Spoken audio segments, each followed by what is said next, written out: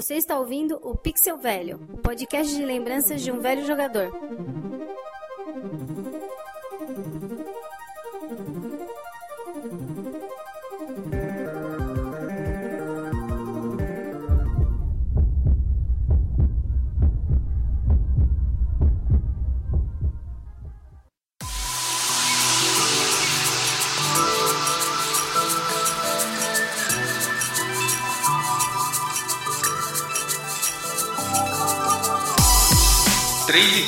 Santa Tartaruga.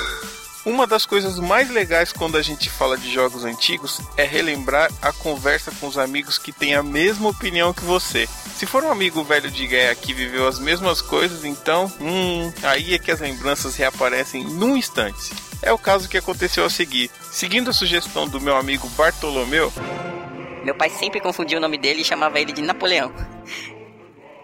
Eu me lembrei do jogo Tartarugas Ninja 2 do NES.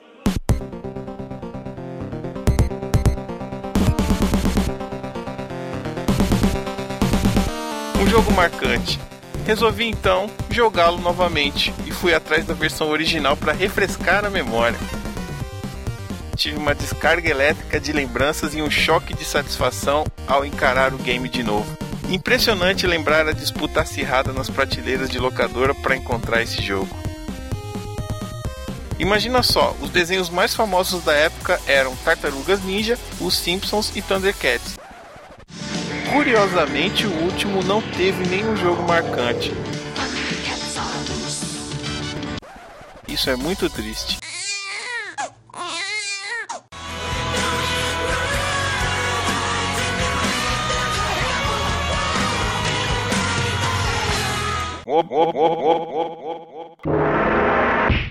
Bom, era padrão assistir um episódio de Tartaruga Ninja no show da Xuxa e logo em seguida curtir o jogo encarnado na pele dos mutantes em carne, osso e pixels.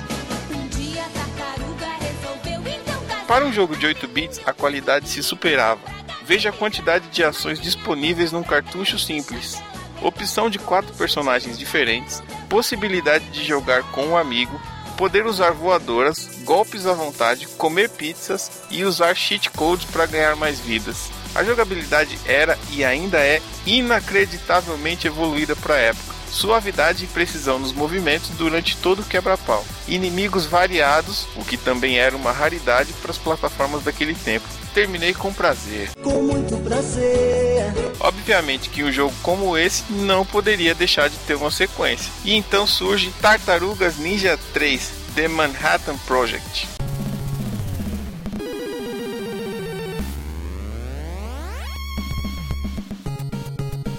Lembro-me das revistas famosas da época. A propaganda desse jogo era uma das mais frequentes. Ação Games nas bancas, Super Game, videogame, etc. Em cada página tinha uma informação diferente, um anúncio, alguma coisa sobre esse jogo. Bom, se o anterior já era bom, adicione muito mais novidade e misture. A receita de sucesso está pronta. Agora é possível usar golpes especiais e poder jogar o inimigo pro lado oposto. Inclusive essa era uma estratégia das mais eficazes para aqueles ninjas apelões que atacavam você pelas costas. A primeira vez que notei isso, estava em pé, em frente àquela TV antiga da sala, com aquela caixa de madeira em volta da tela, mochila de escola nas costas e, obviamente, dando uma última jogadinha. Eu estava esperando tocar o sinal da escola. Ele tocava às 3h20. Morar perto da escola tinha lá suas vantagens. Resumindo, se você até hoje ainda não experimentou nenhum desses dois jogões, corra atrás enquanto ainda há tempo. Encomende a pizza e engordure todo o joystick.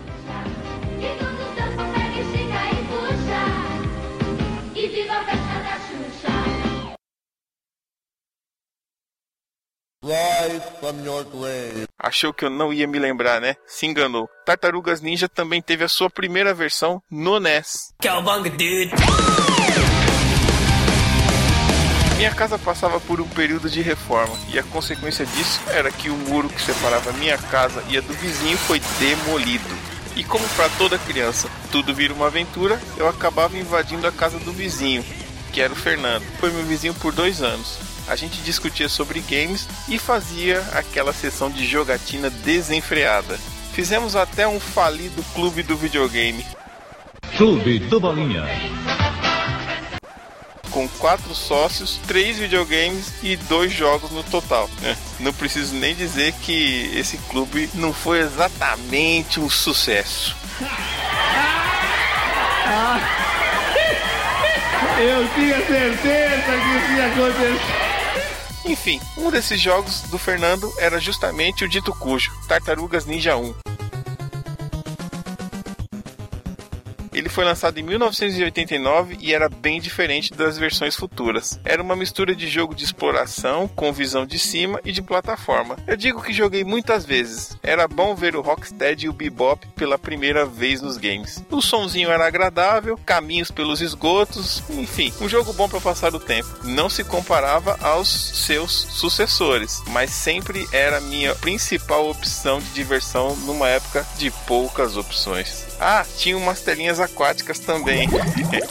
Bom, e foi assim que durante muito tempo, na vida desse cidadão, não ter muro em casa foi sinônimo de aventura. Seja nas telhas quebradas no chão, seja nas cores da tela da televisão. E acabou a gravação.